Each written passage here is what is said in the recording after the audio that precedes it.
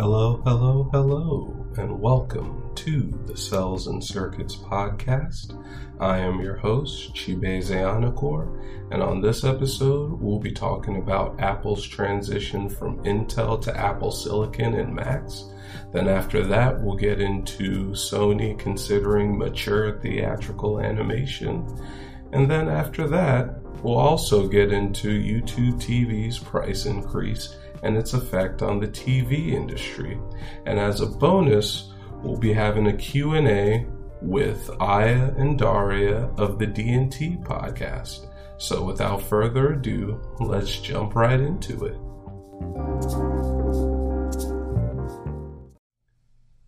Alright, so first up, we'll be talking about Apple's transition from Intel to Apple Silicon in Macs. So, for those of you who don't know, Apple is going to be transitioning their Mac lineup from Intel processors to their own in-house Apple Silicon processors. And we've seen Apple's processors in the iPhones, the iPads, the Apple TVs, the Apple Watches, the AirPods, etc. throughout the past decade or so. And so they haven't put them in the Macs yet. But now they are going to be doing that. And so I'm going to just give a bit of history about this decision. So Apple previously transitioned from PowerPC to Intel in their Macs in the mid-2000s. Because of that transition, we were able to get much thinner MacBooks, and that in turn shaped the future of Windows laptops. Now Windows laptops and even Chromebooks as well are thin and light and portable, and they have a lot of power in them. So, as I said earlier, they've been getting really good at developing chips for all of their other devices that aren't Macs. And so, with all of that experience, now they feel that this is the time to put their own chips in their own computers. And it makes sense that they would do that because now they wouldn't have to wait on Intel to provide them with better chipsets, and they're not beholden to Intel's release cycle. Now they can just release whatever computer that they want whenever they want, because Apple will control the experience top to bottom, just like they do with the iPhones, the iPads, the Apple Watches, the Apple TVs, etc. And so, yeah, I mean, this is good for Apple.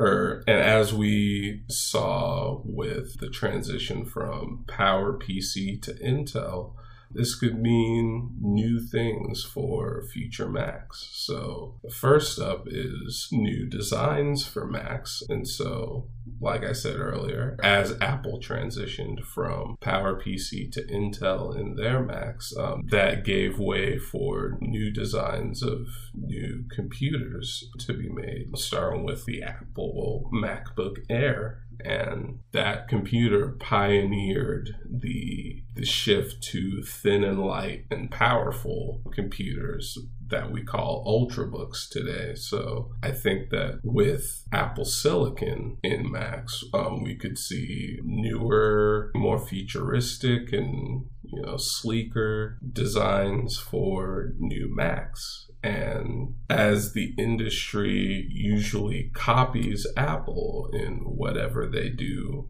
if they come up with a new design for the Macs, Windows computers will probably follow suit. Chromebooks may follow suit. Linux computers, because there are manufacturers that make them, will follow suit. And so that is kind of a win for everyone in the industry, because then everyone will benefit from sleeker, more efficient computer designs. And another thing that this means for future Macs is app consistency across all of Apple's operating systems. So we're talking about iOS, iPadOS, watchOS, tvOS, macOS.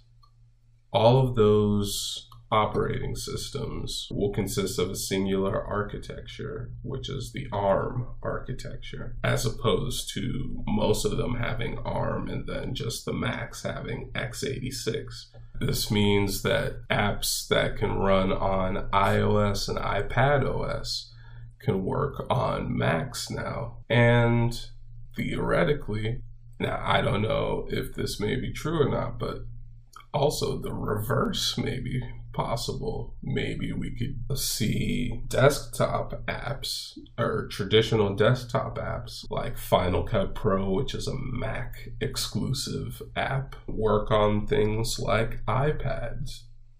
Maybe we can even see a stripped down iPhone version of it at some point, so that people can edit videos on their phones if they wanted to. I don't know why you would do that unless you were connected to a keyboard and an external monitor. But other than that, I don't know why you would edit video on your phone unless it's something super basic.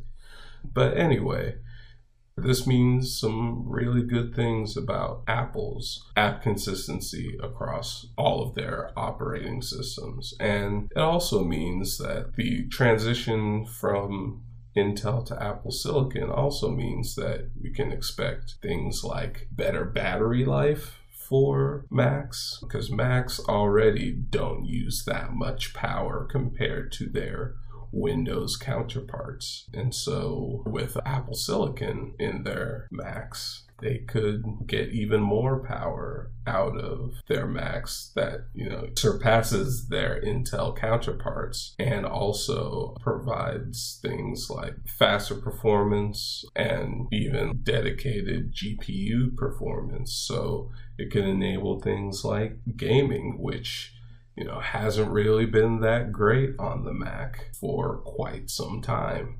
And now the big question, which is, should you buy an Intel Mac now or wait for an Apple Silicon Mac later?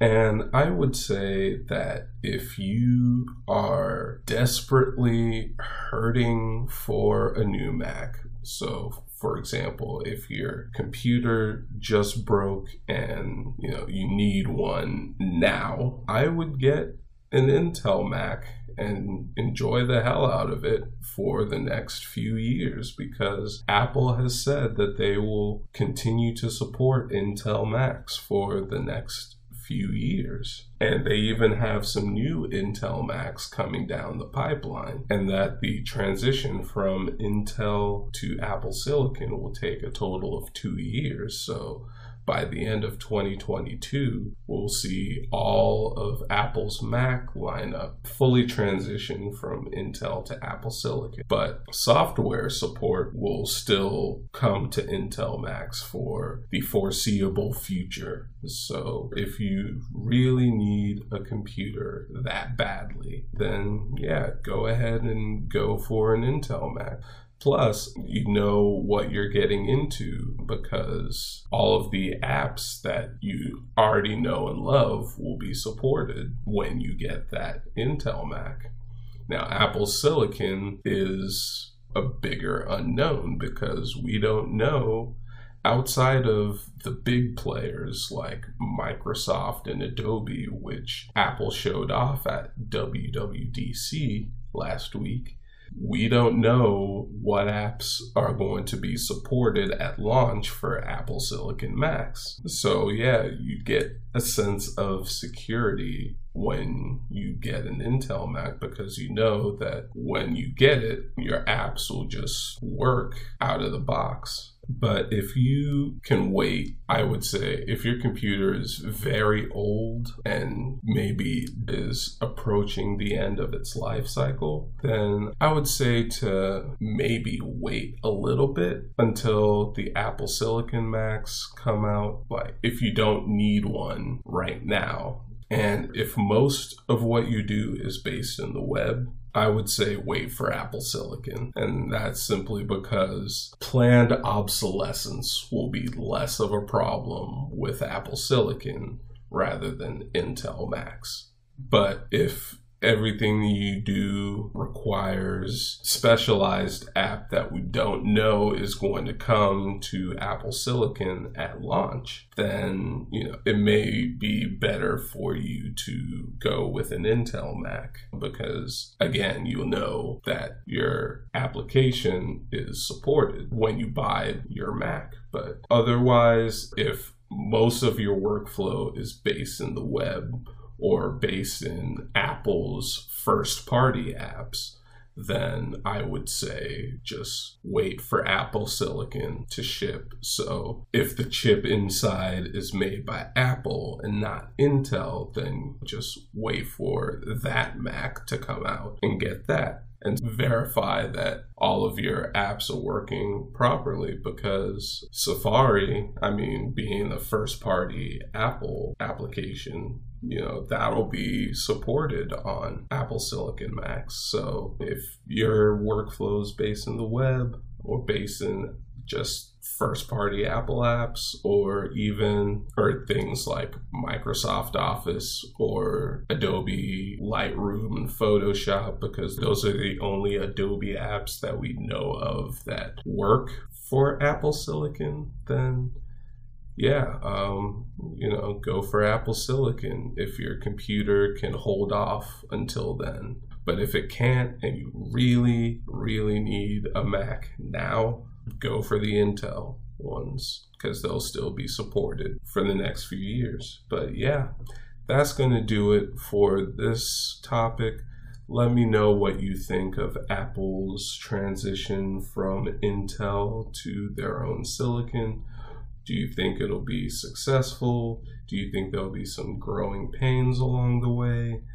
Do you think that other operating system builders like Microsoft and Google should follow suit in building out their own processors for their entire computer line?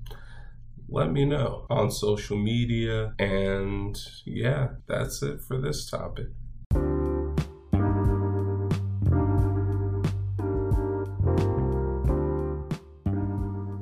Up next, we'll get into Sony considering mature theatrical animation. Then after that, we'll get into YouTube TV's price increase and its effect on the TV industry. And then we'll get into our Q&A with the D&T Podcast. The Cells and Circuits Podcast will return in a moment. This episode is sponsored by Anchor. If you haven't heard about Anchor, it's the easiest way to make a podcast. Let me explain. First, it's free. So, doesn't get any cheaper than that. Second, there are creation tools that allow you to record and edit your podcast right from your phone or computer. I'm editing this podcast from a Chromebook using the web, so it's pretty easy to do. If I can do it, you can certainly do it. Third, Anchor will distribute your podcast for you so it can be heard on Spotify, Apple Podcasts, Google Podcasts, and so many more services. So you don't have to go to each individual podcast service and distribute it yourself. It automatically does that for you, so that's pretty awesome. Fourth, you can make money from your podcast with no minimum listenership. So, that's a pretty good way to make some money.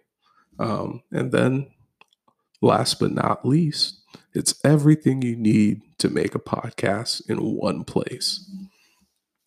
So download the free Anchor app for iOS or Android, or go to anchor.fm to get started. That's ANCHOR.FM to get started, or download the app for iOS or Android today. Welcome back. And now it's time to talk about Sony and its consideration for more mature theatrical animation. And so, for those of you who don't know, Sony Pictures Animation, they have been, like most Hollywood animation studios, mostly focused on kids' content up until this point. And so, they've produced movies like the Cloudy with a Chance of Meatballs franchise, and they also produced the Emoji Movie, which wasn't very good. I mean, I haven't seen it, but I've read enough reviews and watched enough reviews from people who have, and that's just a movie that I'm not going to see. But they also ended up making Spider-Man Into the Spider-Verse, which, unlike your normal kids-focused cartoon, this one actually leaned a bit more towards older audiences. And it had stuff that older audiences could enjoy. So I think that Sony is a studio that could pioneer the age of adult animated theatrical movies. But first, I wanted to discuss something that I had previously talked about in episode 2 of this show when I was talking with my friend Michael Crusoe about where animation is headed. I had said that in the very far out future that there would be theatrical adult animated movies, and lo and behold, Sony, just a couple months after I had said that, announced that it's going in that very direction. So while I was right about there being adult animated movies coming down the pipeline, I knew that was going to happen just based on how TV is going ever since the coronavirus pandemic had started, that movies would go that way as well. But I got the timeline completely wrong. But I think that it's a good thing that we're getting more adult animated movies. And so I discussed Sony's history with theatrical animation. And one movie that I forgot to mention earlier was Sausage Party, because Sony actually released that film, and it was an adult animated movie. Even though Sony Pictures Animation didn't animate it, Sony was still the studio that released it. And so they are not completely strangers to releasing adult animated films. And so with the right talent, I think that Sony could very well be the perfect studio to pioneer the age of adult animated movies. And I think that they have some talent that has really come into its own, especially within the past decade. Like, for example, Phil Lord and Christopher Miller, two guys who had produced Spider-Man Into the Spider-Verse and also produced the Jump Street movies the previous decade. I think those two would be kind of the perfect talent to start up animated movie. I think that would do very well because of just the sheer amount of talent that those two have. I believe that those two could almost do no wrong. And also, Sony has Genndy Tartakovsky in their roster of talent because his contract with Sony is still not over yet. Even though he got dropped from Popeye, he still has some movies left in his contract. And so I think that he would be a perfect person to create an adult animated film for Sony, especially with his work on Samurai Jack Season 5 for Adult Swim and Primal for the very same network, Adult Swim. And if he could bring that level of artistry into the big screen whenever we get to go to those again without, being at risk for the coronavirus, I think that there would definitely be some value to Sony in pursuing that, and I think a lot of people would turn out for that movie. Or even if they just wanted to release it through electronic cell platforms like most studios are doing now, I think that would work too. Or maybe partner with a streaming service like HBO Max or Netflix or Amazon Prime or Hulu, Disney Plus, something. Maybe not Disney Plus, but to provide some more mature leaning content to those platforms. And so yeah, I think that Sony could definitely be the studio to pioneer the age of adult animated movies. And so, what do you think? Do you think that Sony is going in the right direction with producing more mature animated movies, or do you think that they should just stick to kids stuff? Let me know on social media. I'll have links in the show notes for you to do that. And yeah, that's going to do it for this topic.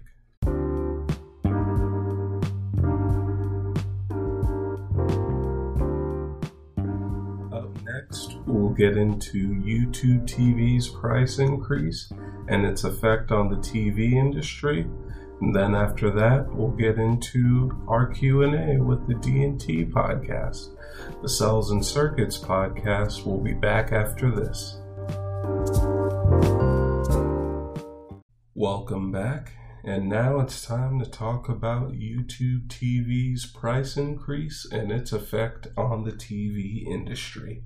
And so, for those of you who don't know, YouTube TV increased its price to $65 per month, up from $50 per month earlier. And so it's a $15 price increase. And this price increase is due to adding the rest of the Viacom CBS channels. And so 8 of them are available right now on YouTube TV. And those channels are BET, CMT, Comedy Central, MTV, Nickelodeon, Paramount Network, TV Land, and VH1. And so all of those channels are available now on YouTube TV. And the new price took effect on June 30th for new subscribers, while existing subscribers will see it on their next billing cycle, either on or after July 30th. So I won't get the price increase until August, since I'm also a YouTube TV subscriber. But this $15 increase is the biggest price increase that YouTube TV has had. It rose its price by $5 per month in early 2018 when it added the Turner networks back then, because it was pre-AT&T.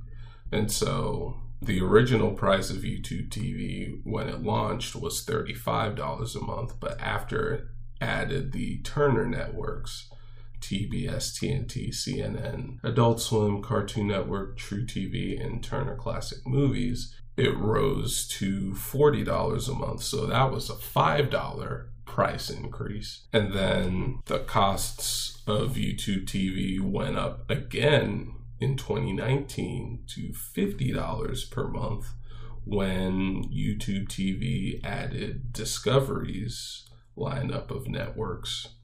And so that was a $10 price increase. And so now we have a $15 price increase. And that's for 8 of the Viacom CBS networks that they had just added.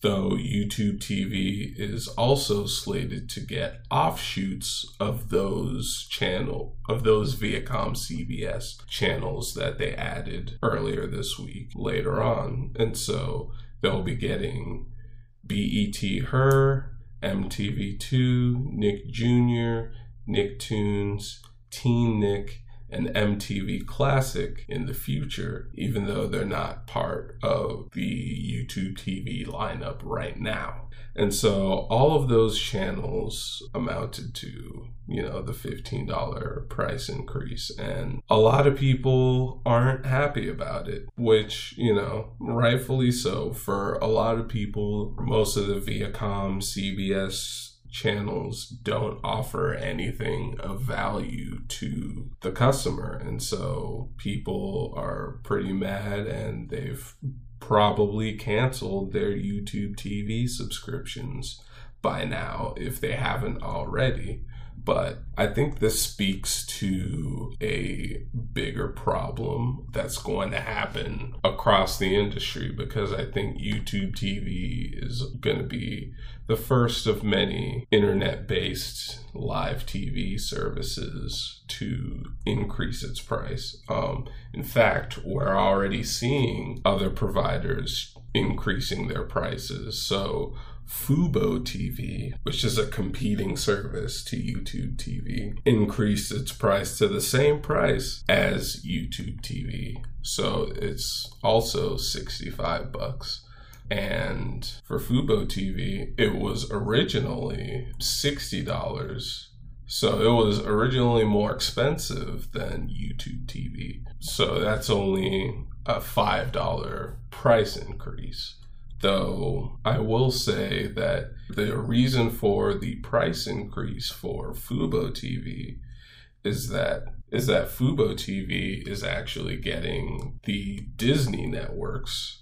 So Fubo TV is getting ESPN, ESPN2, ESPN3, ABC, ABC News Live, FX, FXX, Disney Channel, Freeform, and National Geographic. But the weird thing is, Fubo TV, unlike YouTube TV, is set to lose the Warner Media channels. So that includes TNT, TBS, Adult Swim, Cartoon Network, Boomerang, True TV, HLN, TCM, CNN Espanol, and CNN International. And so all of those networks will be gone from Fubo TV. And so in that case, that kind of makes it a weirder case, because at least YouTube TV is keeping all of its content. So it makes sense for there to be a price increase. Whereas Fubo TV is gaining channels, but also losing channels in the process. So the price increase makes less sense in terms of Fubo TV. But I think that, like I said earlier, I think it's just going to be the beginning. Or YouTube TV and Fubo TV are just the beginning of what's going to be an industry-wide price increase for internet-based live TV services. And the reason for this is because of consolidation in the entertainment industry. So you have all of these mega mergers and acquisitions going on between the giants in the entertainment industry and the cable industry too, because the cable industry has a lot to lose with the public's transition from live TV to streaming. So like in recent years, you've seen cable operators also become content providers. So in that case, we've had Comcast buying out NBC Universal in 2011. And then we also had AT&T buying out Time Warner in 2018. And so those two companies would probably rather have you go to them for your cable needs rather than going to Google or Fubo TV. But you also have non-internet service providers getting bigger in order to combat tech giants like Netflix and Amazon. So, for example, Disney acquired most of 21st Century Fox last year in March of 2019. And later that year, in December, Viacom and CBS became one company under the name of Viacom CBS. And so that particular merger, the Viacom CBS merger, is the reason for the YouTube TV's price increase, because now you have less players in the TV space owning more channels. And so they would rather have companies like Google and Fubo TV buy all of their channels rather than just some of them. And so with those entertainment giants owning much more of the TV content, that means that, there's a price increase for Google having to buy those channels from the different entertainment giants like Disney and Warner Media and Viacom CBS and NBC Universal. And so now, because less players own more TV networks and are charging more because the amount of networks they own is so big, that is the reason why we're getting all of these price increases for internet-based live TV services.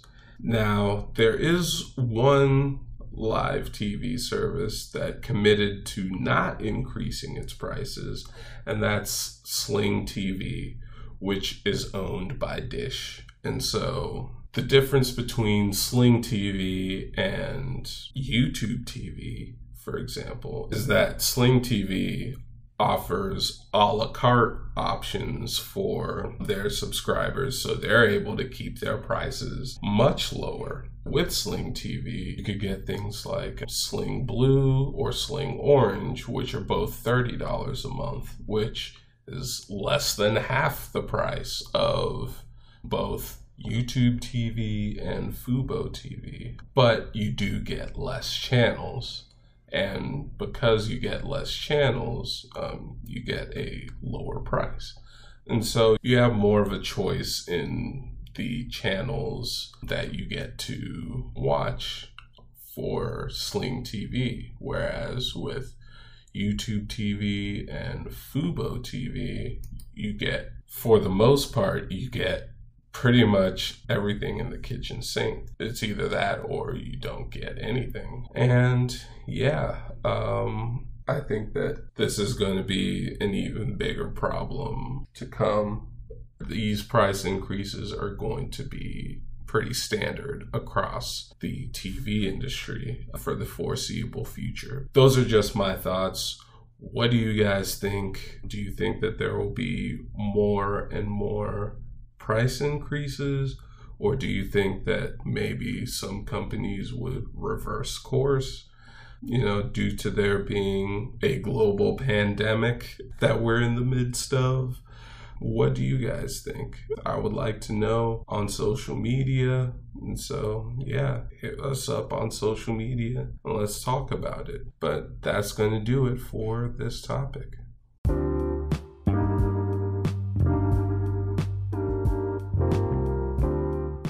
Up next, we'll get into our Q&A with the D&T Podcast.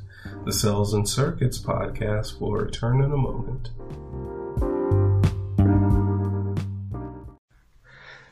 All right, welcome back to the Cells and Circuits Podcast. I am Chibeze Anakor, and I am here with two guests that I'm very happy to have on the show. And they are Aya and Daria from the D&T Podcast. So, welcome, Aya and Daria. I'm sorry. Don't worry.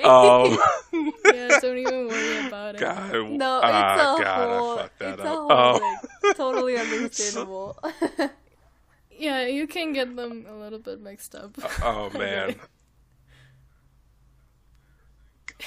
Gosh, that's embarrassing. Why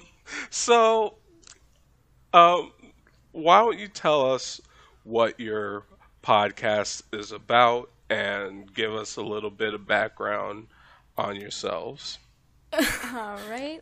for our Hi, listeners. I'm Daria. I'm one of the hosts of the D&T Podcast, where we discuss a lot of things geeky and a lot of things drama, tea.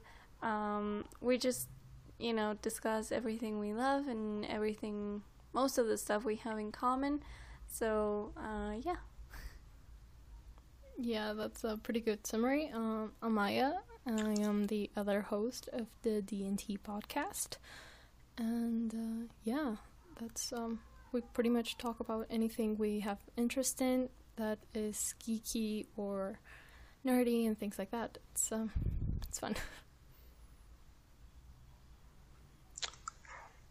Awesome. I mean, we love everything geeky and nerdy here.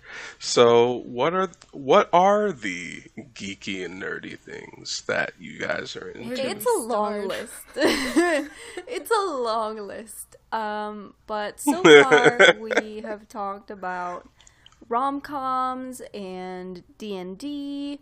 We both are huge D&D nerds, so we have talked about it twice now. The latest episode is about Pride Month. I am so sorry if you can hear my dog. Gotcha.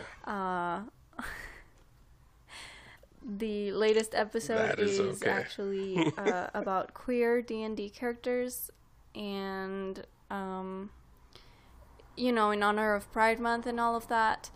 And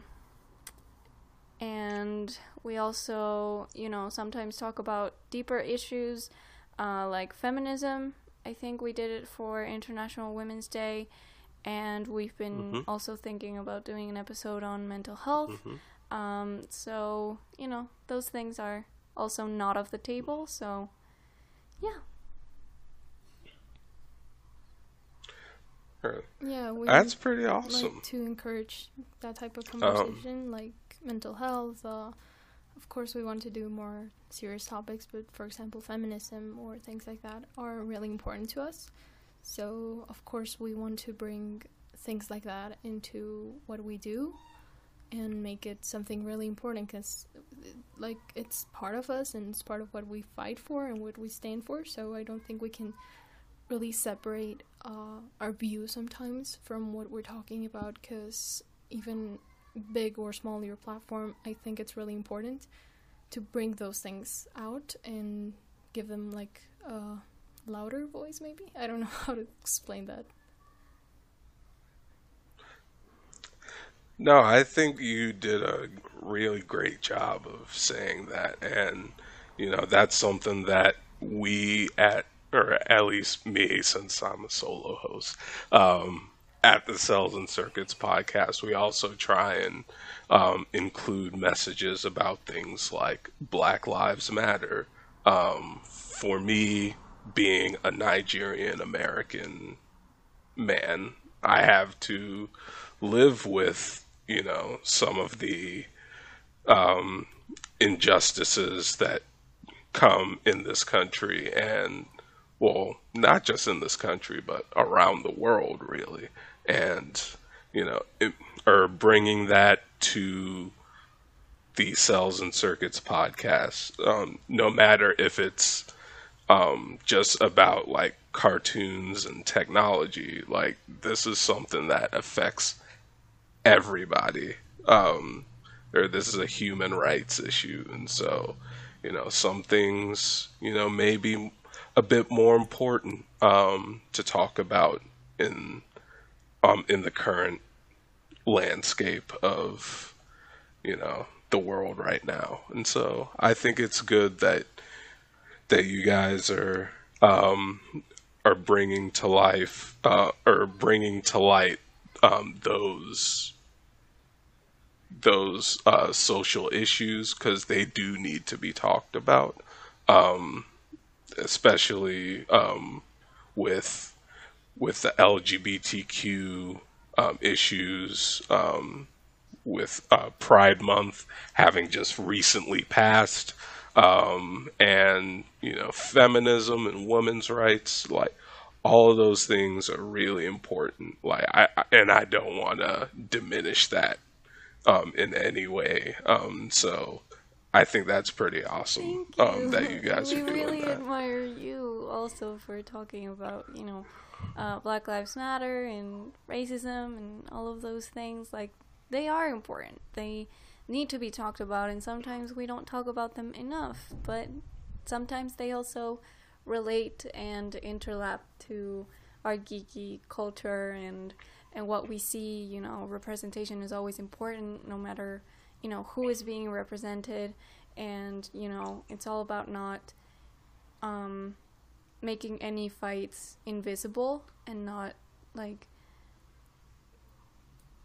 alienating anybody from the conversation. I think that's always the important part. Completely agree with that. And so now I kind of want to just get into some of the some of the topics where our podcasts may intersect. So I wanted to ask, since Cells and Circuits, we're all about animation and tech. I want to know what kinds of cartoons do you watch? It could be anime, it could be Western cartoons, anything. So which ones you grew up with, or which ones that you're currently watching, which ones that you're looking forward to. I would like to know that. Okay, so I know that for both of us, both with Dari and me, it's such a wide question because we have always been fans of animation and things like that. Right. I started watching cartoons. All my life I've watched cartoons. It's something that I've loved all my life. And right now, and I had an anime phase that was very strong. That was all that I was watching. And I think... I mean, I have a perpetual anime phase. I kind of grew out of it, in quotation marks, for a while, because I wasn't surrounded by people that really didn't like that. So it's kind of trying to blend in and survive high school, because, that's just what you have to do in high school. Yeah. I mean, oh man, that's completely understandable. But I mean, did you at least get back into it? Yeah, it's not something that I've ever left, and I'm so sorry if you can listen to the rain. I wasn't expecting it to pour like this. Oh my god. Oh, I can't even notice that, or I didn't even notice until you pointed that out. Clear, but yeah, our city has a tendency to when it rains, it pours big time. So yeah, it's an issue. But I have always liked anime and all of those things. Recently, thanks to the pandemic, I started watching so much more anime than before, because I was like, oh, I really like those series. I don't really remember a lot of them, so I just kind of rewatched a lot of anime that I watched when I was maybe 10. Oh my god. Yeah, right now, before we started recording, I was watching Soul Eater, which is one of my favorite series, and I'm pretty sure it's more for nostalgia than anything. It's a good anime. It's a good anime, and I really think it deserved so much better than what it got, and I think it could definitely have a Full Metal Alchemist Brotherhood type of deal. Yeah. Yeah, I agree. Yeah, Soul Eater definitely needs the Full Metal Alchemist Brotherhood treatment. It's such a awesome anime, and yeah, we definitely deserved much better than Soul Eater. But I don't know who greenlit that thing, but it's so horrible. I just saw a bit of scenes of it, and I was like, you completely killed Soul Eater. the whole aesthetic that was like dark and broody and Halloweeny, like it got killed by Moe girls. I was so upset. We hate to see it. Oh my god. Oh, it's like one of my favorite series, and I watched it because I was like, I really need more Soul Eater, and that ending was just not it. And I watched Soul Eater not, and I was like, I am more upset than when I came into this.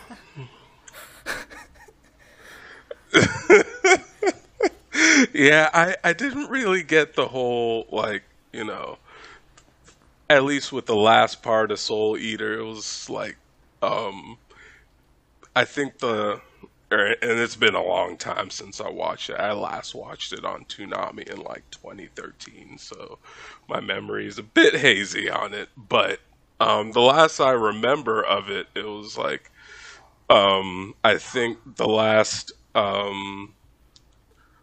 problem was solved by like Bravery, and Bravery had something to do with it. I remember that. It felt so something around that, and I just thought it was so like anticlimactic. Cop out. It was like in some shows that it's just like friendship, and you're like, yeah, why? Like, what the hell? That had nothing to do with anything. Oh my god. Yeah. So right now I'm watching that. Getting back to our original topic instead of just ranting about Soul Eater like I can do all the time. Yeah, but like things from Cartoon Network, also those were a big thing, I think, for everyone. Of course. I'm a huge Toonami fan myself, so I completely know what you're talking about. I tend to talk about Toonami a lot on this podcast now. Yeah, but like I think but yeah, both Donnie and I watched a lot of things that were on Toonami, but we never actually got Toonami, because if anyone know, like if you don't know, we're from Mexico, so a lot of things never got here. Yeah. Oh, wow. Not even the Latin American version? No, I'm pretty Got sure over there's there? a bunch of anime that was on Toonami that we never actually got a translation. I don't think Full Metal Alchemist has an English, oh my god, Spanish translation. I don't think it doesn't. I've never Soul found Eater it. doesn't have a Spanish translation. Well, what else was on Toonami? Oh my god. Oh, damn. Yeah. It's quite... Yeah, there was a lot of anime. There's quite a lot of anime. That's exactly what I'm thinking, but no, we never got that, and they never translated to Spanish. Yeah. So there's a lot of things that we never got through TV. Mm-hmm. So, but on things that we did, right. Yeah, like the normal cartoons are all translated. Yeah, I started, well, my whole journey with animation has been from very young, especially because my mom was a very strong Hanna-Barbera fan from a really, really young age, so she, like, loved to pass that on to my sister and I. Yeah, and so I grew up with the Flintstones, and... Oh, I don't remember the name of the family in the future in English, but, you know, that. The what? Jetsons. The Jetsons. Yeah. And the Jetsons. And, you know, all of those things I grew up with. And also, you know, my own thing. I think my first ever anime was Mew Mew Power. Oh my god. And I am not ashamed of saying that because I loved the fuck out of that show. But I don't think I ever watched that. But I did watch it. I believed I was Ichigo for like half my life as a kindergartner. Yeah, I would dress in pink just because I thought I was Ichigo. And when the whole like thing where she might have had a thing for the villain, but the villain definitely had a thing for her, I was so conflicted, but at the same time I was like, I'm living for this, even though I was just like 5 years old. I I watched Avatar: The Last Airbender, and yeah, I think we all did. It's such a good show. That's been yes. It is, and that's a topic that I recently discussed on the Cells and Circuits podcast, is that Avatar has really been getting a lot of more of a resurgence of interest in it because of its debut on Netflix, or I guess its resurgence on Netflix. Yeah, it was on Netflix already. Because it was on Netflix before, but now Netflix in Spanish they didn't But yeah. put it away until after it was released. It's really weird how they work with different countries, because I remember Avatar was always there and I would always like constantly rewatch it, even if it was just, to put it in the background as I was doing other stuff. And it was always there, and then one day it wasn't, and then people were like, "Oh yeah, it's back," and I was like, "But was it ever gone?" And then they put up like a limit date again, like, "Oh, it's going away on September 19th," and I was like, "What are you doing?" Yeah, but they, I think in like at least Netflix Mexico, they tend to take it back, like take it away and put it again. It's such a weird thing with Avatar, but yeah, I completely agree. I think it's had like a very big resurgence, like on people's minds, because I think there was a good period of time in which no one talked about Avatar, and all of a sudden like everyone was talking about Sula and Zuko and things like that, and I was like, what? Or they talked about it, but not like the cabbages show on its own. They usually used it as a point of reference for other shows, which has happened a lot throughout this past decade. People comparing it to Voltron, obviously, The Legend of Korra, She-Ra, The Dragon Prince, because it has the same main writer and stuff like that, so, yeah. Right. No, that's a very good point. Because we're seeing like in real time people talking about like, or people making memes about Avatar, especially like the cabbages. The cabbages are such an icon from Avatar. They really don't get they didn't get the credit that they deserved until now. And it's a really awesome show because like a lot of the main characters, even the antagonists, grow, and that's something that I think, or Avatar is a show that can transcend generations, and like millennials like us love it, and Gen Z is starting to like it too, and so are gonna start watching it, and so it's really nice seeing. And now, like, the older generations, like Gen X and maybe even some boomers, it wouldn't be a bad idea. Watching. It wouldn't be a bad idea. Could you imagine? I mean, it wouldn't, especially since it definitely reflects the world today. Like, it's more of a timely show now than it was in 2005 when it premiered.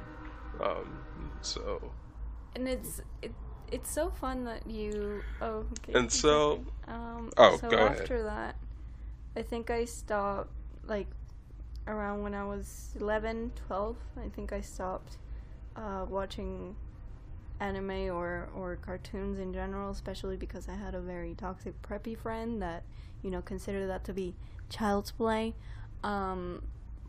So I sort of stopped watching, and then I got into middle school and I got back to it, and you're gonna punch me for this, but I got back into anime because of Sword Art Online. No. I think I actually told you about it. Okay, no, wait. Okay.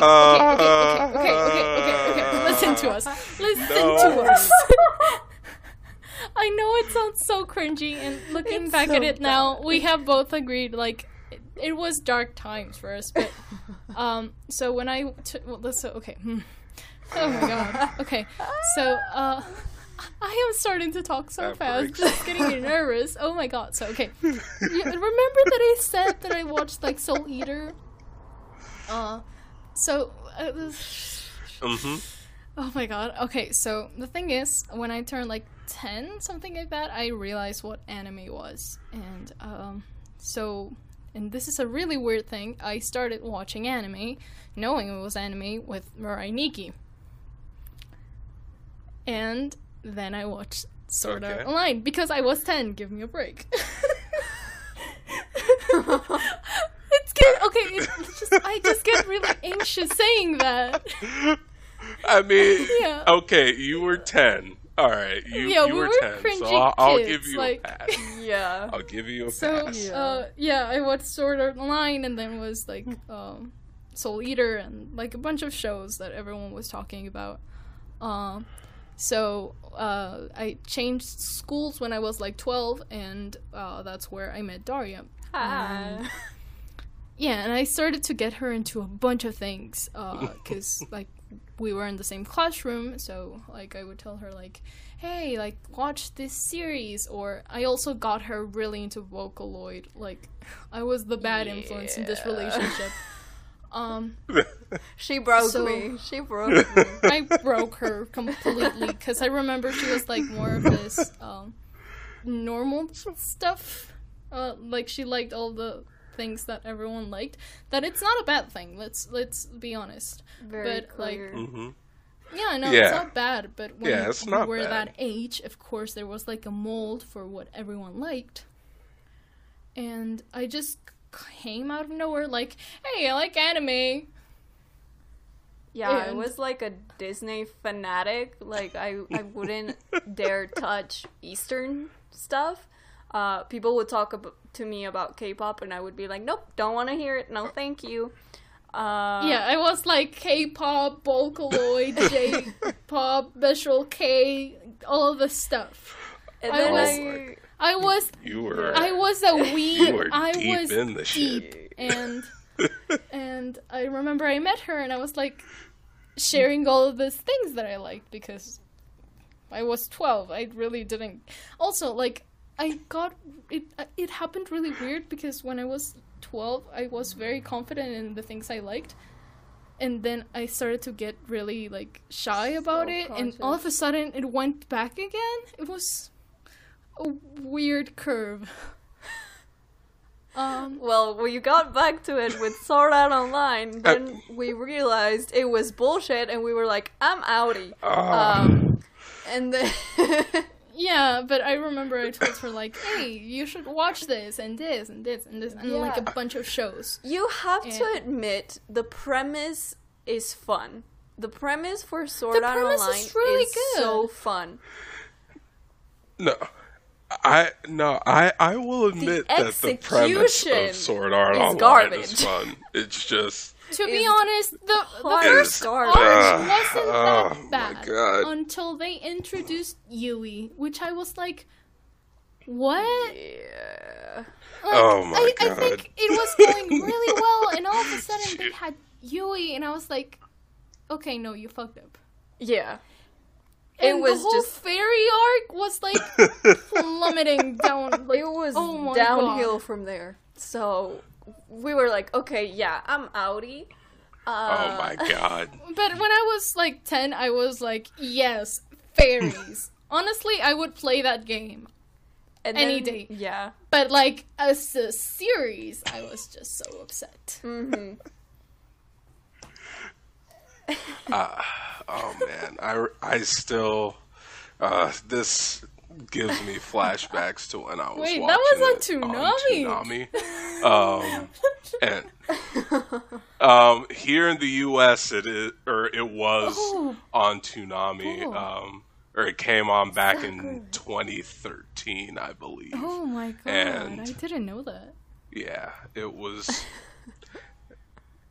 So Toonami came back in 2012 on Adult Swim here in the U.S. and has been airing ever since, every Saturday night. Damn. And so, like right now, they have like My Hero Academia. Yes. They have Paranoia Wait, they- Agent, Mob What? Psycho Okay, 100. no, we never got that. No.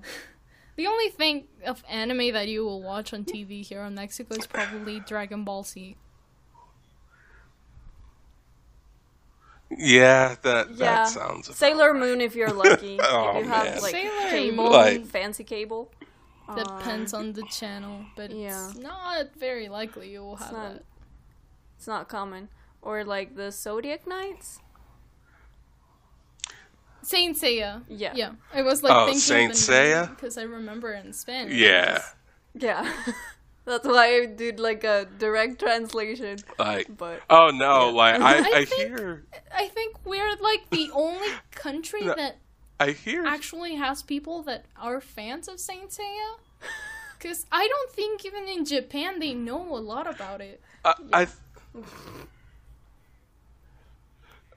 well, I mean, in Japan, or actually, I should say, I know that that Saint Seiya is very popular within the Latin American communities.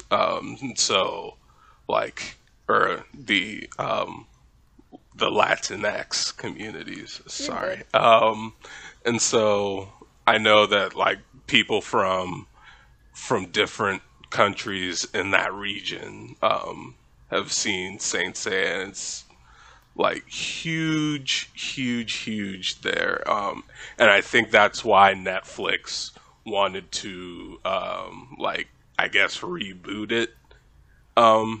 And they have like the new Saint Seiya series, which I haven't seen yet, but I've been meaning to go and watch it to see what's or to see what made it so appealing to the Latinx audiences, because here in America we got Knights of the Zodiac, which was like a edited, like chopped up to all hell version Pretty that sure aired they, on like, Cartoon aired it Network. properly here, 'cause yeah. yeah, it was the same thing with Dragon Ball Z. Like you would Yeah, see splashes of blood like on screen on public television, and we were like, "Oh yeah, that's cool."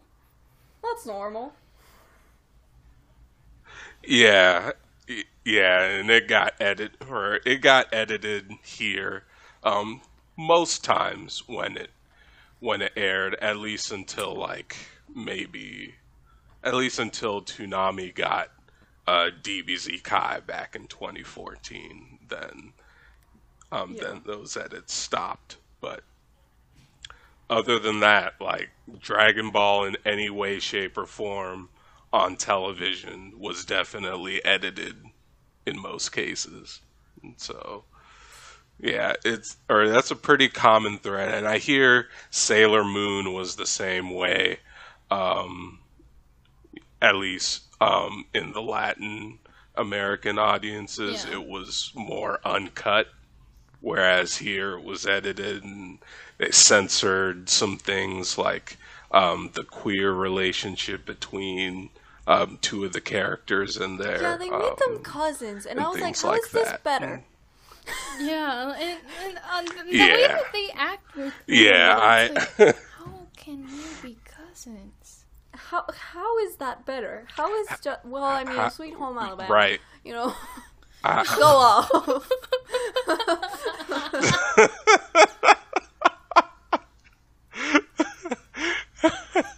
Oh boy. Oh, yeah, man. There was less censoring, I think, but it was still terrible. censored because, Yeah, the time it was airing in, it was complicated. Yeah. The 90s were a weird time. Yeah. Yeah. The 2000s Oh, too, yeah. but They were we don't definitely weird. The 2000s were weirder, I think, on a completely different way. Yeah. And then... And then it started to just die And then down. I started in the going into 2010s. high school. I got a very weeb best friend who didn't give a single flying fuck about what anyone said about him. Literally, there were rumors that people suspected that he would, one day show up and shoot up the entire school. That never happened, but the rumors were there. Oh. And, Oh, yeah! I was thinking, okay, sorry. The thing is, I know this person, and I was, thinking, who was she talking about? And he showed me a whole new world of anime. The thing is, he was more of on the adult side. Yeah, of or the anime. niche part. He showed me, I think, Guilty Oh. Crown and Your Lie in April, even though that's not as niche. He showed me a bunch of different anime that he showed me Chunibyo and He bunch went of really nice on Oh, you. man. I've heard. yeah. The type of things. Okay, so I've heard since I was a apparently lot. more into that, he started showing me more ecchi shows and things like that, and I was like, I don't want to see this. And I was just like, okay, don't recommend this to me. I'm not gonna watch it. I'm gonna stay over here watching my wholesome anime. Yeah, but I remember he would read ecchi manga on class, and I was like, you boy really want to get detention or something. And the teachers knew. The worst part is the teachers knew exactly what he was doing, and they didn't He care. was playing with fire so much.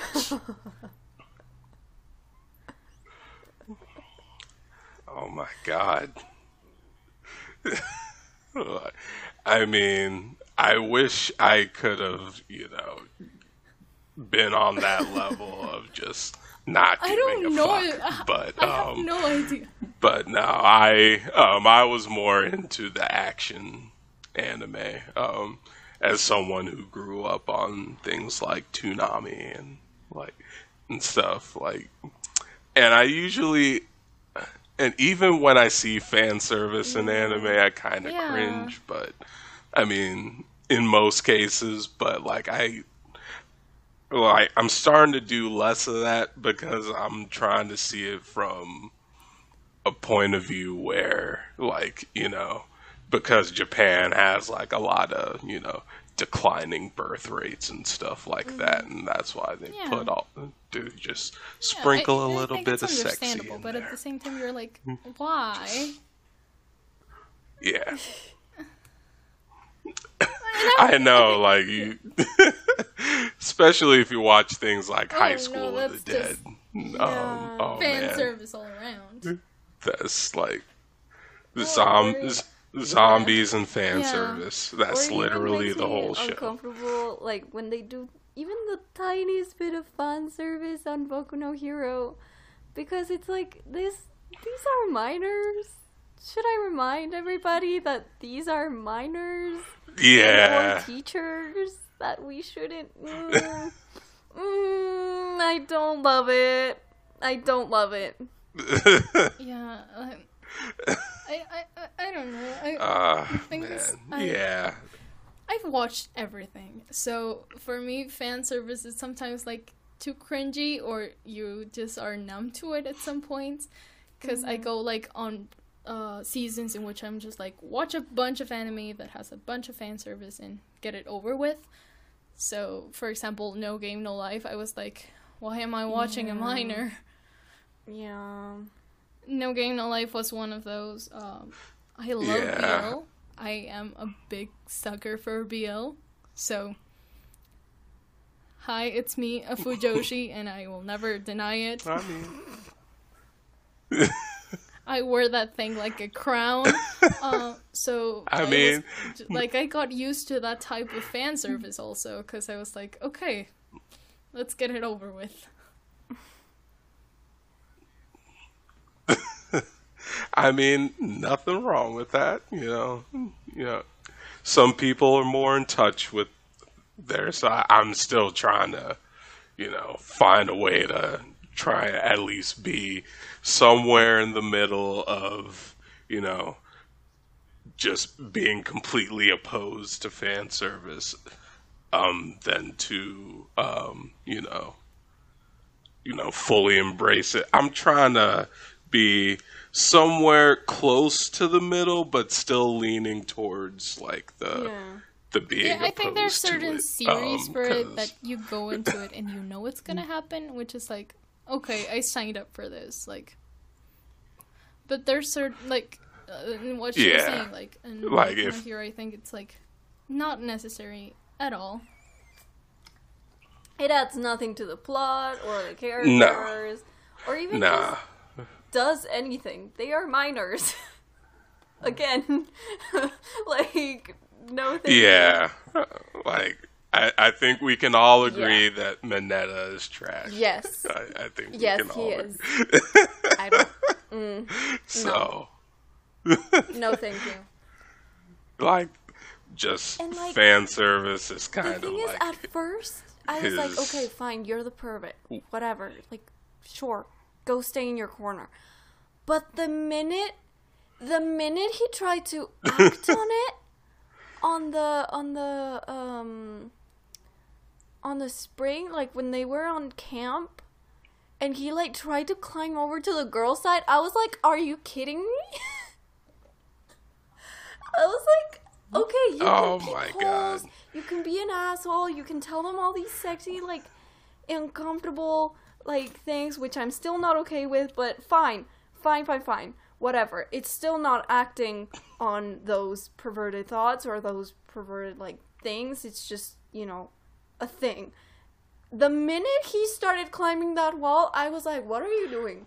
What are you? No.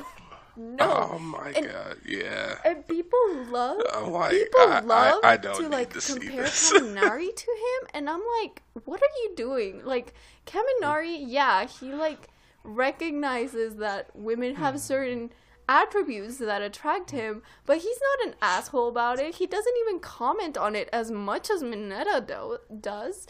And by the way, he has never, ever disrespected any of the girls in that sense, and neither has he ever acted on it in a predatory way. Mineta has. So let's not pretend that doesn't exist. Yeah. Yeah, Mineta, he's... I think there's we a just character don't. like that in those shows. But, like, you were talking about it, and I was thinking, I am, for example, disgusted. The first character that came to mind was in Baka de Test. I don't know if you've seen it. There was specifically like this guy that was just full on perv, that I think he was carrying his camera all the time. And I was just like, what is the point of you? And funny enough, like, I think most of the fan service of that show came from a trap, and I was like, what the hell is going on here? Oh man. You see, now you've told me these things, now I feel like I have to watch it now just to see where that show leads, because I think it's Baka and Test, you said? I don't know the name. I've heard, like, if there's because I've heard of it. I remember it was Baka do Test, like that. I'm probably pronouncing it like shit, but that's the way. Yeah. No, I think here in English it's called Baka and Test. So yeah. And so, yeah, I will definitely watch it. I think it's on Funimation. There's a bunch of shows in Funimation. So Yeah. And so I'll give that a watch, just to see what you were talking about, because or now I'm interested. Um, but I wanted to also talk about, like, so what kind of tech do you guys use on a daily basis, or what are, like, the technologies that you find really or that you either just can't live without, or like you just um or that you just find yourself, well, yeah, just find yourself using on a Okay, daily so basis. Let's just go Aya with is a that. fancy bitch who has an iPad, um, and Okay, Procreate. like, So okay. I don't have the privilege to say that. I don't work for Ooh. those things. Let's I be know, clear. I know. I work for those Spilling type the of tea. thing. Like I'm not shy to say that, but yeah, I have to admit it's some kind of expensive stuff. But like I save money for that type of thing, so I can work with that. I mean, hey, nothing wrong with that. So, like, you say you use Procreate I find it to on be your comfortable. iPad. Was that Yeah. how you? Oh, No, was the that how avatar you was made with your an avatar? app. With I have I have an avatar. It's just okay. in process still. Yeah, I think I'm gonna change it Okay. in these days. Because I was kind of wondering, like, I was wondering how you guys made your avatars, because they look nice. Oh, hers is Mine's drawn, just like very full on simple. drawn. Mine isn't. I made it with an app because I found it more comfortable. Think I'm gonna change it in these days, like around these days, because I decided to create my own avatar for the internet, because I'm just like that. So yeah. Yeah. So it's in process. It's actually, I've helped Daria a long time now. So I've had avatars for a couple, like, years now. I just wanted to, since I stopped having like helping her and things like that. So I decided to work on that same avatar. Just change a couple of things. So for example, when I created her, it had like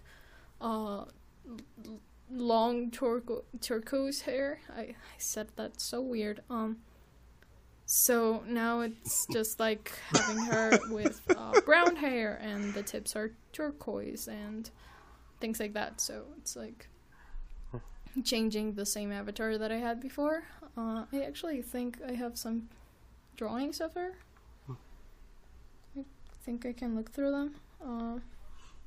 Yeah, but I'm not the greatest at drawing, really. I just You just need practice. work around Stop it. it. Yeah, it's just a lot of practice. I mean,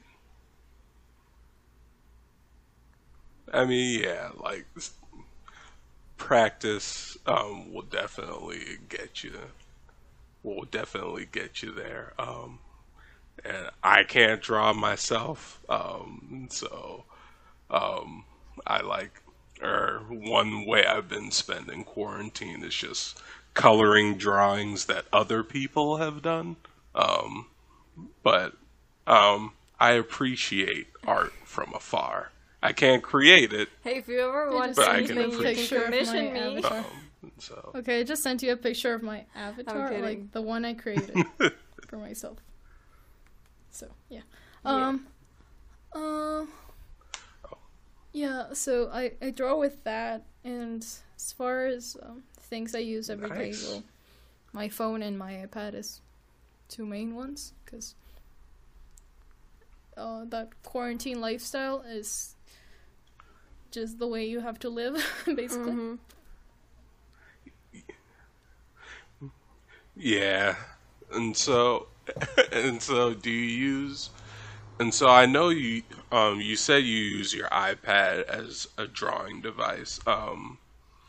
But do you also use it as like a media consumption device? Like, do you, find yourself streaming things from like Netflix and other streaming services on there more while we're all in quarantine? Kind of, the reason I decided to go with using my app, like the iPad and an Apple Pencil, because I think it's kind of a 2-in-1 that you can use it for games or streaming or things like that, and also it has the whole side that you can draw with it. So that was kind of for me the bonus, but I know there's a lot of people that would much rather have like a Cintiq or like any kind of drawing tablet. Because it's more comfortable for them. But it's just not my style, maybe. I think my sister, because she's an artist, she uses a Wacom tablet. And so I think most people start with that. I think it's an intro draw, something like that. There's a whole story to that tablet. Because I bought it off of my best friend, the wee one. He got a little too drunk one night and ended up in the hospital. And he didn't have any money to pay the hospital bills. So he told me, like, hey, how about I sell you, like, my drawing tablet and you give me that money and I use that money for my medical bills. And I was like, I will take it, but I am still disappointed.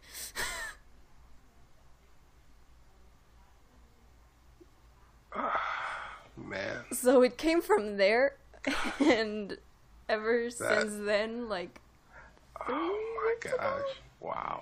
Something like that. Almost like that. I've used it. I tried a bunch of different programs with it. I tried Paintool Sai. I tried Krita, even Photoshop. But eventually I found this little program called Fire Alpaca. It's free, and ever since I found it and first tried it out, I have gotten very, like, used to it, and I use it on a daily basis for everything.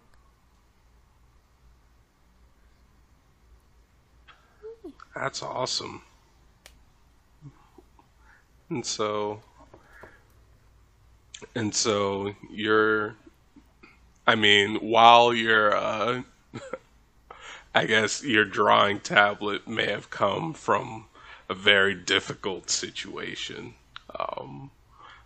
I'm glad that that you're able to, use it, and I believe you said that you created your avatar. It's a 2D challenge that I did yourself? A couple of months ago when that was still, like, trendy, kind of. Yeah. So, well, I did it. Yeah. So half of it is my actual face, half of it is it's drawn in there. That's so awesome. Like, yeah, and see, like, stuff like that is why I wish I could draw. It's just so I could draw my favorite characters and, draw myself. But I mean, yeah, it is never too late to start. You're right. And that, like, I've never been very strong artistically. So I think that with some practice, I could probably at least start to at least get the feel of it. And like you and I,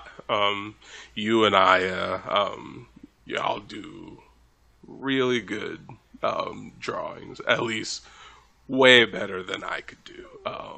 And so I just wanted to talk about, or we mentioned earlier about, like, the social issues and like feminism and LGBTQ rights.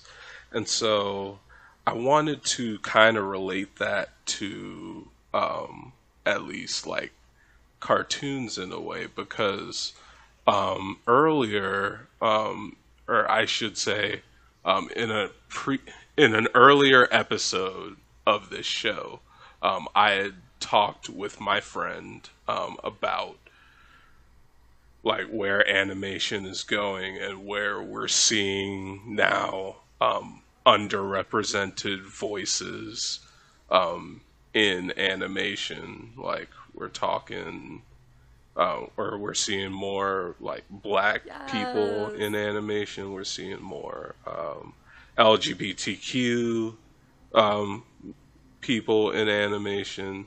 We're getting a lot more people into, or of different backgrounds into animation, and thus getting more diverse shows like Kipo and the Age of Wonder Beasts. We're getting and the recently renewed Tuca and Birdie. They finally renewed it. And we're getting, I am so happy. Yeah, season 2 will be coming. You just made her hold you. Season 2 I'm so sorry. It's just they canceled it, and they said they canceled it, and that they weren't gonna renew it, and now they are, and I'm just I'm so happy. You just made her whole week. Yeah. Oh I'm glad. And so, Adult Swim here in the U.S. Announced that they were going to renew Tuca and Birdie for a second season after Netflix had canceled it. And so, we know that's coming next year to Adult Swim. Yes, we do. I just recently started watching season 1 right after that announcement, and yeah, it's a pretty awesome show. And so I'm very happy that it got saved from cancellation. And so I wanted to know like what your thoughts of like seeing underrepresented voices in animation, or how has that impacted you? What or where do you think that the animation industry will be going? Because of this, like I want to know what your thoughts are. I think we're stepping into the right direction. Ironically enough, I think we're going to a place where people are going to feel more and more represented, and it's something that I told Aya, I think like a month ago when She-Ra ended, where I said, She-Ra is everything that Voltron wished it was. At least in terms of like LGBTQ representation, because they did us so dirty. They did us so freaking dirty, and I just, we hate to see it. All types of representation on that show just were horrible. People felt horrible. Not just the LGBTQ kind. The fact that they made Lance a farmer. The fact that Allura died in the first place. Spoilers much. It doesn't matter. The show is over. So, honestly, you don't need to watch the show. Exactly. If you were feeling like watching Voltron, I am saving you the trouble. Watch anything else. Jumping if anything, in I am saving you the trouble of telling you this is what happens to the only black woman in this entire show. Please do not watch it. Yeah. So. Yeah. Yeah, I was very upset. Jumping a little when bit that on what Dari is saying. So it's something that I told her. Like, I think Voltron tried to put everything in the series, but never fully developed anything. So you feel like all the characters have one they have one character trait. So of course, whatever happens to them, it's like so like meaningless, because you're boiling down right. what can be basically a person into one thing. So, for example, what they did to, I think his name was Shiro. Oh my god, I'm forgetting all the characters' names. So, for example, like Shiro was could have been like this big leader and like this brave man and all of those things, but towards the end they were just like, he's the gay character, and it's like, yeah, but he's so much more than that. And I think the problem was like, oh yeah, and he's the woman of color, and he's the Latino, and like this and that. So it's like, and Keith is a half Gara, so we have a whole like thing about biracial issues, and I'm like, so why? Like, and it felt just like you're making these characters like one thing. They could be diverse and full of like a lot of characteristics to them, and so like rich in terms of like their backstories and the way they grow and all of that, but at the end they just were like, oh no, he's that, and it's like, that's exactly what we don't want. I think most of the things that happen to the characters wouldn't have been a problem if they would have felt like characters. Yeah. Because if, like, for example, what happened to Allura, like, I think it would have been very meaningful if we had met Allura further from what we did. I think what happened to Adam wouldn't be so, like, oh yeah, he's dead, and it's like, gee, thanks. He was on every single poster, and he's, like, 2 scenes, and he's dead.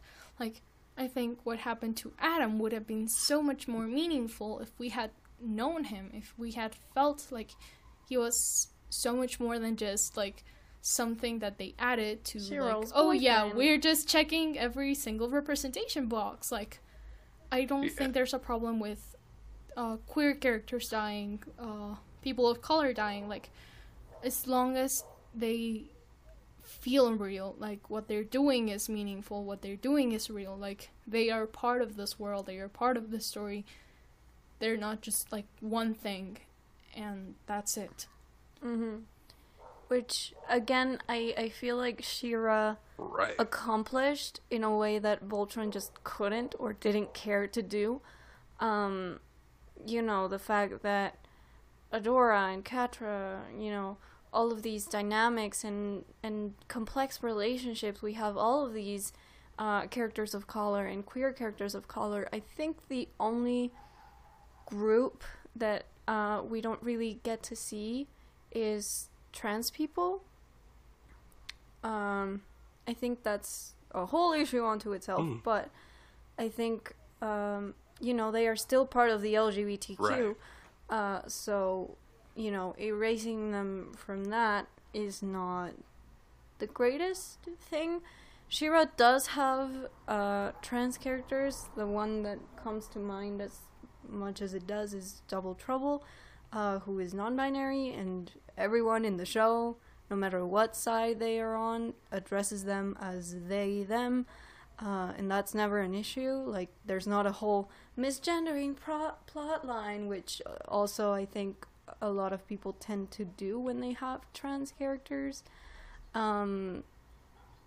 It's actually, you know, refreshing seeing especially kids' cartoons approach these topics and these things not just as something normal, but as well as something that is respected.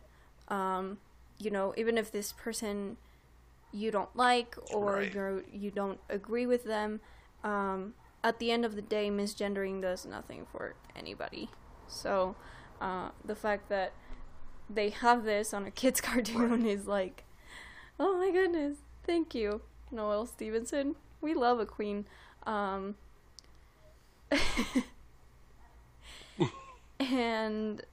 again, I think we're stepping into the right direction.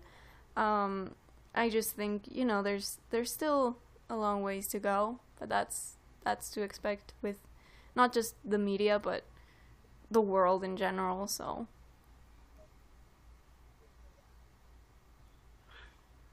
yeah, I think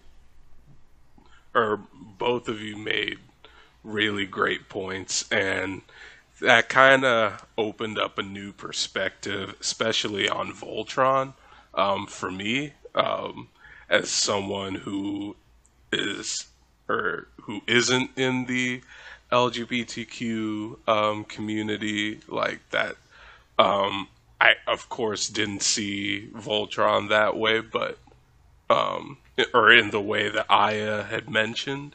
But now, you know, I'm like, they could have done that a little bit better, couldn't they?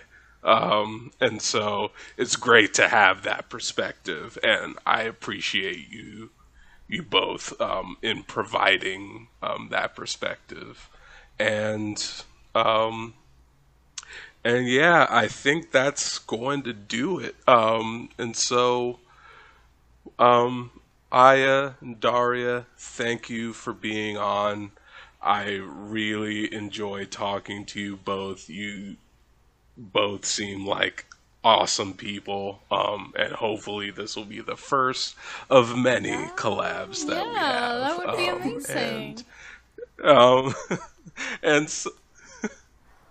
And so, where can people find you on the internet? Well, you can find me everywhere as Daria or at DXRIIA. I'm everywhere as that. We have the D&T Podcast pages. Just search Dorks NT. And I think Aya you can find on at Aya_Kitsune everywhere. Everywhere. Yeah. That's my at everywhere, so yeah, that's pretty much everywhere that you can find us. We have pretty much every social media. That doesn't mean we use all of them. It's there. That it is used is another thing. Yeah, but you can find us on Instagram. We have one picture. That's it. Well, yeah, we're more active on Twitter, so follow us at, I think it's the D&T Podcast on Twitter.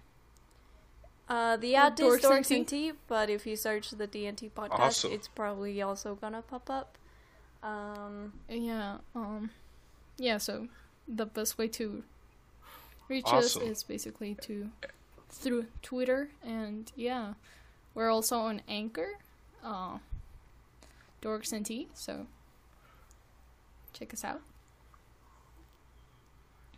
Awesome. I will have links to all of those places where you can find Aya and Daria and the D&T Podcast in the show notes. Aya, Daria, once again, thank you for being on. And that's it for this topic. Thank you so much. Thank you for having us. That wasn't planned. No. That wasn't planned, but we'll leave it in there. Thank you. All right, and that's it for the recording, at least for my podcast. So, yeah. All right.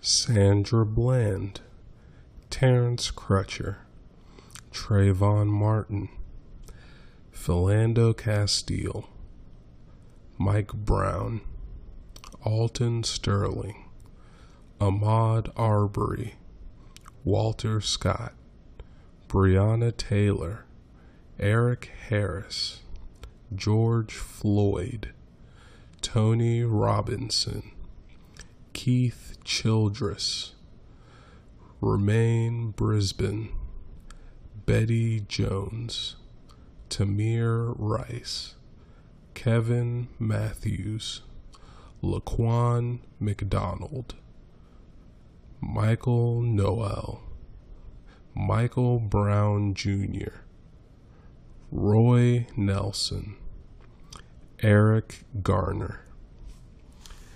These are just some of the names of people who have been murdered by police and have gotten either a slap on the wrist or have gotten away with committing such a heinous crime scot-free.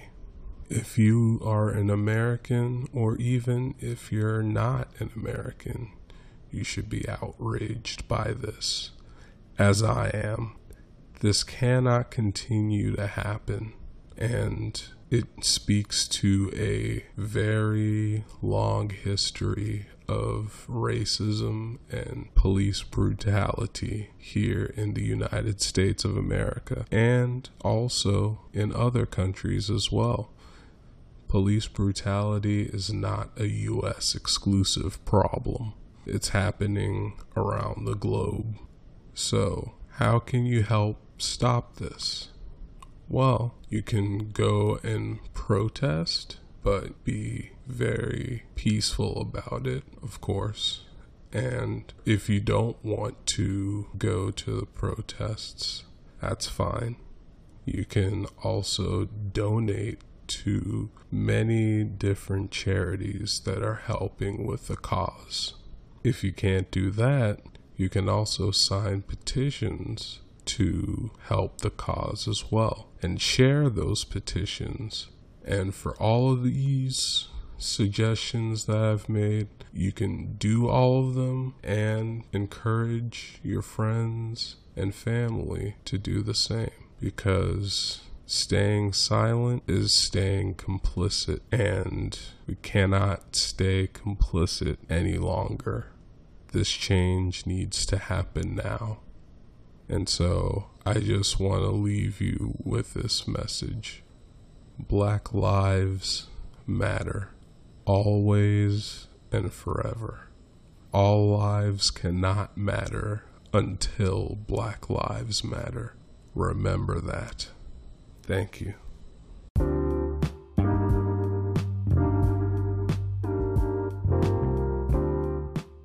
Thank you so much for listening to this episode, and also big thanks to Aya and Daria from the D&T Podcast for joining me on this episode.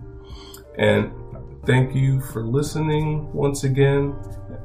While you're staying inside, staying at home, staying safe, wearing a mask, following the CDC and WHO guidelines for COVID-19. And also, if you want to support the Black Lives Matter movement, I will have a link in the show notes for you to do that. But yeah, that's going to do it for this episode. I'm Chibeze Anakor, signing off.